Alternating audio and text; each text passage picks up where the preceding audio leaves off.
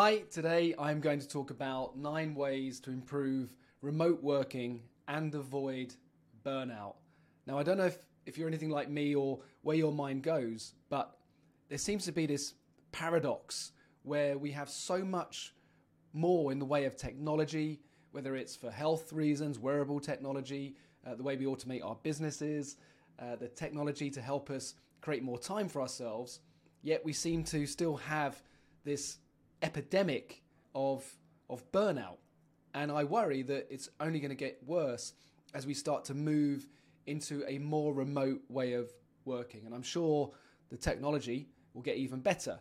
You know, these conversations around the metaverse and all these sort of things that are happening, that where we might create these virtual worlds and it'll feel like we are actually in a virtual office, and Zoom and the way we do business virtually will seem a thing of the past. I've talked about this extensively, where people push back on me, where I said I do believe that we will work remotely, but you have to imagine the technology, whether it's metaverse or some kind of technology, whether Zoom is working on something, I don't know. But it should feel like we're in an office, and maybe after the office we go to the pub, I don't know, or to go out or whatever, the theatre, to a concert. And I can see how this thing will happen and evolve. So the analogy I've used a lot is, if you imagine the Nokia 6210, which was an amazing phone. I thought it was just a piece of art. It was slim. It went in your pocket. It had Snake on it, Tetris. It was just a great phone. But if you'd said you can run your whole business on it, you could create video, you could build something and communicate in a way where you don't need anything else, people would have said, well, that's insane. It's not possible. But of course, and their smartphones came out, the iPhone, and the technology now is unbelievable. So we have to open our minds up to what the potential is of remote working. And the optimist in me is that we'll see that we have a better life off the back of technology. I think human beings, we do that, we make life easy for ourselves, but we seem to be in transition. And as I said, this paradox has kind of left me scratching my head. Why are we getting unhealthier, it seems, as human beings? Or maybe there's a kind of a polarization, but there does seem to be a physical health and mental health epidemic when we've got all this technology. There's a few reasons why I think it is. I think that the line between personal life and business life has become blurred, particularly if you're an entrepreneur, a solopreneur, even working in an organization. It's very hard to turn it off because we're accessible all the time. So I'm going to talk about that because I think that is increasing stress and that can lead to burnout. Secondly, I think that the pressure to be productive all the time, and whether it's a myth or misunderstood, but the 4-hour work week, this idea that we can get so much done in such little time, maybe is leading people to feel guilty when they can't live up to that expectation. And maybe there is an education around this. I know that when people talk about the 4-hour work week, it's a really good title. It makes you want to buy the book. But when you actually read it or get an understanding of it, it's actually about building a team, a virtual team around you. And, I've spoken to entrepreneurs. I did a great podcast with Daniel Priestley, which please check out. And he talks about, these tasks. And one of the first things, he thinks that if an entrepreneur that he's working with hasn't got a cleaner, they're doing their own cleaning. He even talks about if you're driving your car versus getting an Uber, the opportunity to be productive and build a team around you is key. So I think that's another thing for us to think about, particularly if you are a solopreneur. The last thing I'll say on this is that the digital world can be isolating. It can be lonely. I've spoken to a lot of business leaders who are working remotely, and they've got perhaps a virtual team globally. It can be very lonely. Your interaction is on Zoom, or if you are a solopreneur or you've got a small business, it can seem very lonely. Maybe you're consulting, maybe you're a freelancer. These roles now where I can run my business from the WeWork in Prague and run leadership programs. Well, I do, and I run leadership programs for teams in New York, in Sydney, in Los Angeles. We're doing leadership programs everywhere in the world, and it's just me in this room in a WeWork in Prague. I'm not interacting as much, so I'm making a conscious effort. And again, it's going to be one of the 9 things that I talk about. So I think technology has the potential to improve our lives and our work. I think it's crucial that we are aware of the potential impact on our mental health if we don't use them in the right way, or we don't take control or ownership, and be mindful of these digital habits. One thing I've been practicing recently is a digital fast. So I've talked about fasting as one of my 10 daily habits. I'm not. Sometimes I do 16-8 fast. Sometimes I was doing the OMAD for a while. But for me, the safest, easiest, happiest way for me to fast is for 13 hours, which means I stop eating at 7 and I start eating again at 8. And that works really well for me. I think that is, and I sometimes I do move to OMAD. Sometimes I'm doing 2 meals a day, but I think for the most part I feel better on 3 meals a day. Anyway, I'm digressing a little bit. I'm also doing a digital fast, so I align my work with that. My phone goes off. I stop working at 7 where I can, unless I've got a call, because of a time zone situation. But otherwise, I'm switching off, and I've been doing it now for 2 weeks. I've been at about 90%, and I've found it liberating. Like, it has been liberating to be able to switch off and say, I'm not working. I'm done. 7 o'clock. My cut-off, one of my habits is that I brush my teeth with my kids. I don't eat. I don't work. And I spend some time with my wife, and it's been liberating. So, I think when we start taking ownership and start seeing the benefits of technology and avoid the dangers of it, or avoid burnout, that's when we can start living optimally, be better leaders, be better business owners, be better entrepreneurs, and build a culture where other people can thrive as well. So, I'm going to get into this. I'm going to share these 9 ways to improve remote working and how to avoid burnout. The first one is take ownership. Take ownership. It's your responsibility to take ownership of your mental health, your physical health, the hours you work, your diary. It was one thing I learned at Yellow Pages. When I worked at Yellow Pages, to be successful at Yellow Pages, you just had to be productive. Like you had to be really productive. And I learned that the way to be productive was to own my diary. Like, no one else is going to put stuff into my diary other than me. People would try, and they would try and put it in at a certain time, or a client would say, I was really disciplined. I wanted to have an 8 o'clock meeting in the morning. I wanted a 10 o'clock meeting, a 12 o'clock meeting, a 2 o'clock meeting, and then I wanted to be done for the day.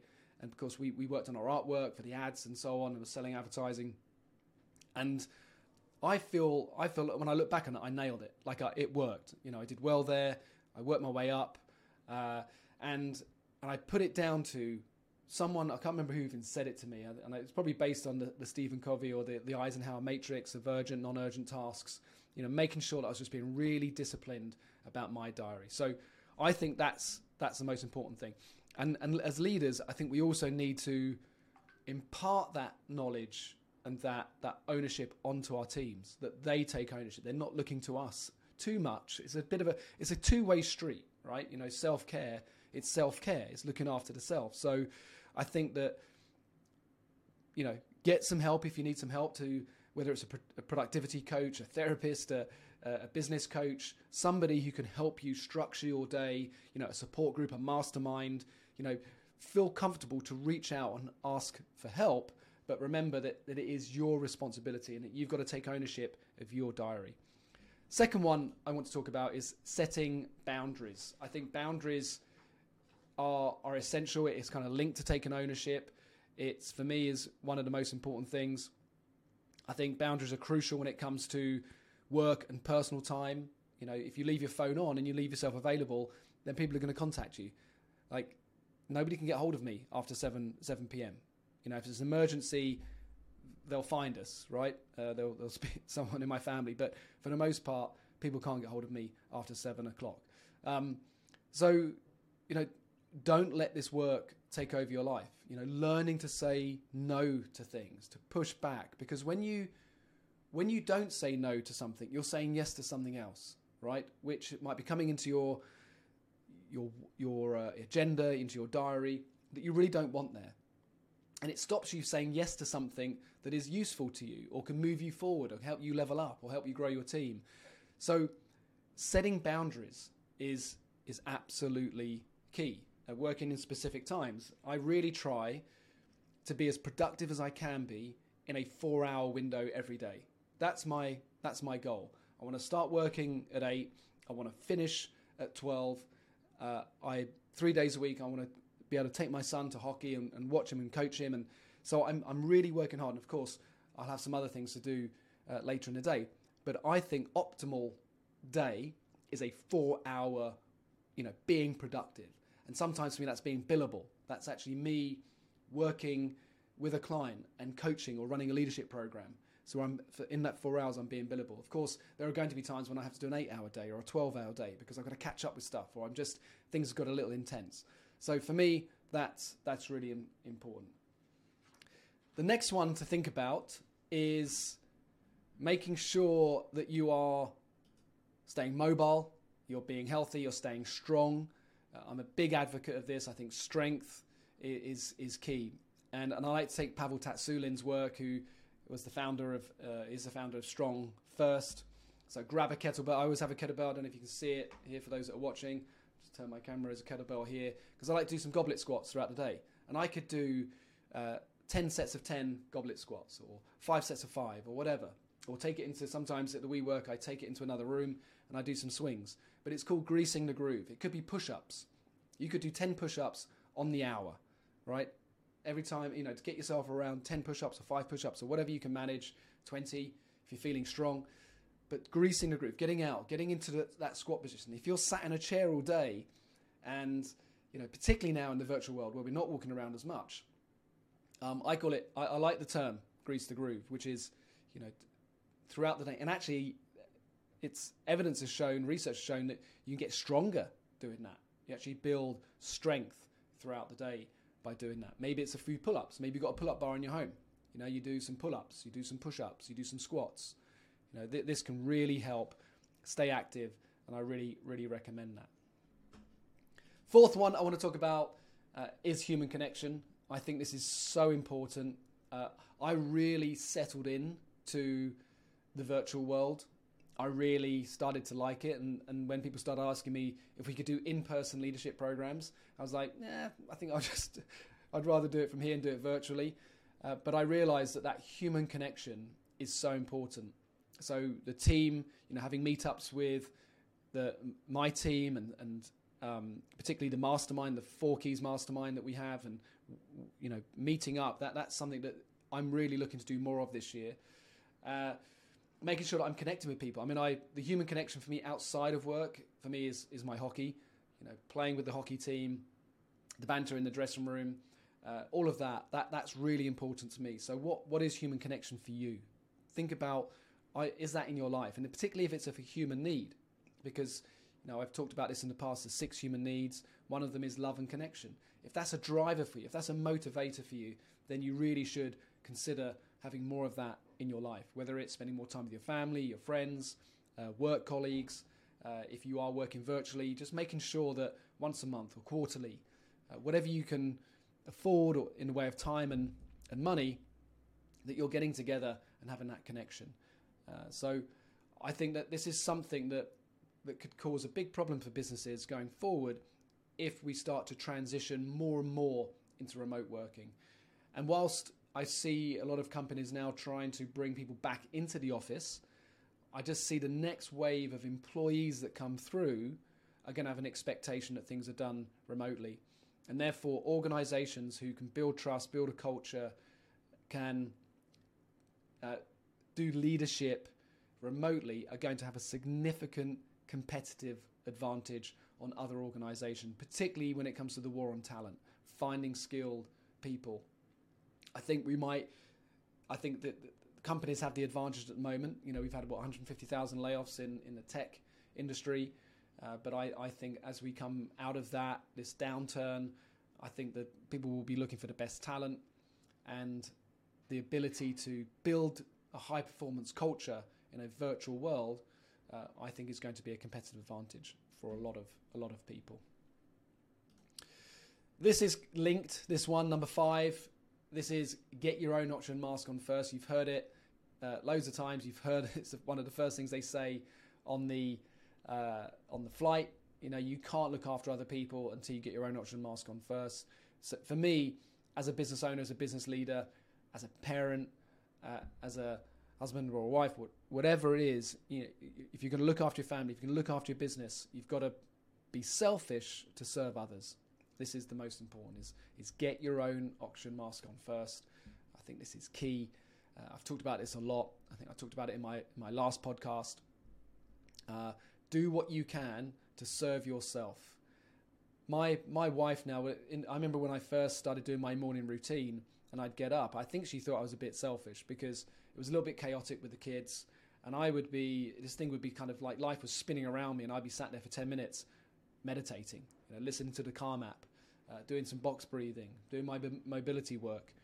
And over time, I think my wife realized that it was the best thing I could do to show up in the best possible way for her, for the family, for my business, that I really took care of myself and had that time in the morning, sometimes to swing the kettlebell, sometimes do a workout, sometimes, quite often, I go out and I play hockey in the morning. We have a morning skate and it's great.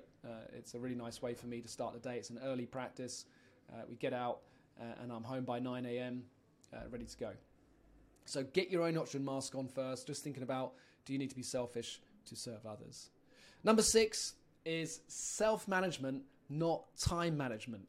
I mentioned time management earlier in the kind of Eisenhower matrix, but really in hindsight, when I look back on my time when I've been most effective, when I've really performed at the highest level, it's all come down to self-management. It's me being disciplined. And Jocko Willink, I think, says, discipline is freedom. You have to be your own drill sergeant. You need your conscious voice to be the drill sergeant in your head. And to do it in a nice possible way, I think Mel Robbins coined the 5, 4, 3, 2, 1, having that countdown. So when there are things that you have to do, you have to take action on, 5, 4, 3, 2, 1, take action. Whether that's getting out of bed, whether that's doing a task, whether that's putting your gym gear on and getting out for a run, whatever it is, but you have to be your own drill sergeant.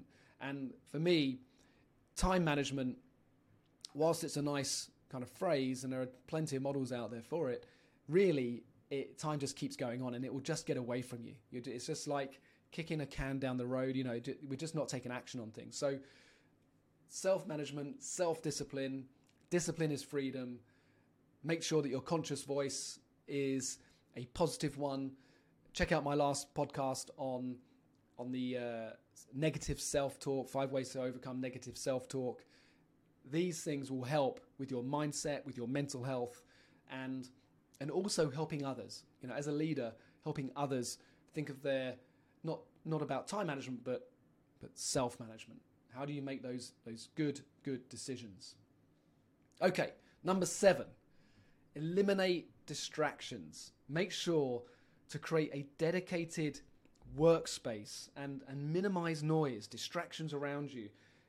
Whether it's turning off, if you're working on, if you're a creator and you're working on some writing or you're creating some content, do you really need to have your Wi-Fi on? This is something that I really have to force myself to do because I will be looking at my phone, stuff will be coming through the laptop, and I'm just not being productive. So learning the discipline, and again, it comes back to self-management, but to eliminate distractions, to turn those things off, to go to a place where you can be totally lost in the moment. Focus on mastery. The idea of getting into a flow state, staying in the zone, this ability to be totally absorbed in the work without any distractions. I think that is key. Imagine it like a magic shield for your productivity. Just put everything away so you can be totally lost in the moment. Find the purpose in the work, the mastery, the stuff that Daniel Pink talks about in A Surprising Truth about what motivates us. You want that autonomy. You want to work on stuff by yourself. That's when we thrive. You want the autonomy to do it. You want the purpose behind it, so it feels like you're doing something meaningful, but you're lost in the mastery of it as well. This is really, really key. Number 8, clear communication. I think this is probably one that people find quite difficult. Whether we tiptoe around certain things, we want to say something to somebody, but we want the courage, or we say it, but it comes out in a rude way. I think for your team, clear communication is the absolute key to succeeding. Like if you don't have communication, and by the way, it's agreeing what's above the line. You know, a brilliant exercise to do is to say, well, how do we communicate with each other? This is something I did with the British team when we had a lot of success. We won the gold medal in Pool B. We went up into the top 8 countries in the world. I think one of the things that changed was our communication in the dressing room, our ability to give feedback to each other, positive feedback, how to deliver that feedback, to create an environment where people felt they had permission to speak up and talk openly without being shut down by someone else, where we created a framework where people could actually receive that feedback and process it and not get emotional about it. I think these things are absolutely key. So when you know what's above the line communication and what's below the line communication, that can really make a difference. So we asked the question, we want to win the gold medal. What communication style will help us get there? And what communication style will hinder us below the line? And then people would be able to have permission to say, hey, come on, that was below the line. We agreed this. And then you go, yeah, okay, fair enough. So this is even more important when it comes to building a virtual team. You've got to agree the level of communication, how you're going to communicate with each other, making sure that when you deliver a message, it's concise and clear and to the point. There's no waffle. It's less is more. You know, cut to the chase. Learn how to lock horns on things. Something Daniel Priestley talks about. You know, having these conversations where you can lock horns and have a tough conversation. And one of the things I think sports people do really well in sports and in business is that they can lock horns and then shake hands after it. You know, you play a game, it's intense, it can be aggressive at times, and at the game, when the whistle goes, you shake hands. And learning to do that in business is really key. Learning to be able to lock horns on something and say, okay, thank you, we're done, right? It's not personal. There's nothing personal. It's just a clear communication style, and I think it comes down to your values and so on. Don't tiptoe around these conversations, but agree how you're going to work together. And I think then you will boost morale, you create psychological safety, and your team will come together and you'll start having more fun and you will start performing even better. The last one, number 9, is stay flexible. You know, being able to kind of dance with the chaos, being agile. This for me is the key to maintaining a healthy work-life balance, is to be flexible with boundaries, of course. And maybe this is when people, I think sometimes these are semantics, but people talk about, oh no, it's not work-life balance, it's work-life harmony. And maybe they're right, because it is a harmony. You know, you want to be in sync with these things. You want to be doing the same dance. You don't want to feel like you're doing a tango and someone's doing, I don't know, the waltz or whatever. Whatever the dance is. I'm not a big fan of Strictly, so you might be able to help me with that. But you want to be doing the same dance, right? You want to be dancing and with the flow and ebbs and flows of work and life and being in sync. And I think things like meditation and taking time out, slowing down to speed up, helps us become more intuitive. It's like we start to read things differently. Athletes will talk about it being in the zone. You can see how things are coming. You want to feel that way about life. You want to be able to see these things around the corner and predict them and create some certainty in your life as best you can. So taking advantage of this kind of flexible working hours, creating your boundaries, owning your diary, clear communication, these all will help massively when it comes to building a virtual and remote team. And as you start to develop that even more, you will have a significant competitive advantage, because people will want to work for you. They want to work for your business. They want to come to you. They want to be on your team, because you're absolutely on top of this way of creating a flexible, workable, remote team that is delivering and performing. People trust each other. People are holding each other accountable. You've got clarity of your game plan. You're giving each other feedback. You're mentoring. You're running training sessions, and it's all done in a remote, virtual way. You are going to have a competitive advantage, because people will want to come to you, and you will get the best people working for you. So, in summary, I think the modern world is bringing new challenges, definitely. I think COVID, as we've said loads of times, has given it a boost. But at the same time, there's this risk of burnout if we don't get on top of it and understand what is going to help us work in the best possible way. But I think by establishing a good routine, setting boundaries, and taking breaks, slowing down to speed up, maintaining good social connections. So whether it's meeting up with your team, as I said earlier, once a quarter, once a month, or is it about building a good social connection around you, good healthy meetups. I live in Prague. I don't know that many people apart from the people on my hockey team. So making an effort to get out is important to me and meet other people, learn from other people, prioritizing your self-care, make it a priority. Get your own oxygen mask on first. Using really good, really good management techniques. So setting the objective, being really clear about that, making sure that you are acknowledging good work every day, giving feedback, you are running training every week, you are mentoring your people for at least 30 minutes every month. These are really important. Your ability to manage your own emotions under pressure, to stay cool, to stay calm under pressure, to make effective decisions. These, this level of emotional intelligence is really important. And I like to keep things simple, and I think if you focus on those 5 things, set the game plan, acknowledge good work daily in your team and yourself, by the way, celebrate your wins. Training, whether you're training a team or working on developing yourself. Mentoring, so whether you are mentoring others, making sure you're doing that to create a high-performing team, or you've got a mentor, important, and then developing the ability to stay calm under pressure. I'll probably do another podcast on those five things. So I hope you found those 9 ways to work remotely in the best possible way and avoid burnout. I hope you found that useful. Let me know in the comments. I would love to know what your thoughts are. And if there's anything that I've shared with you today that really resonate with you, let me know. I think we can all work smarter. I know it's a cliche, not harder, but we can have a lot of fun doing it. I hope you found that useful. See you next time.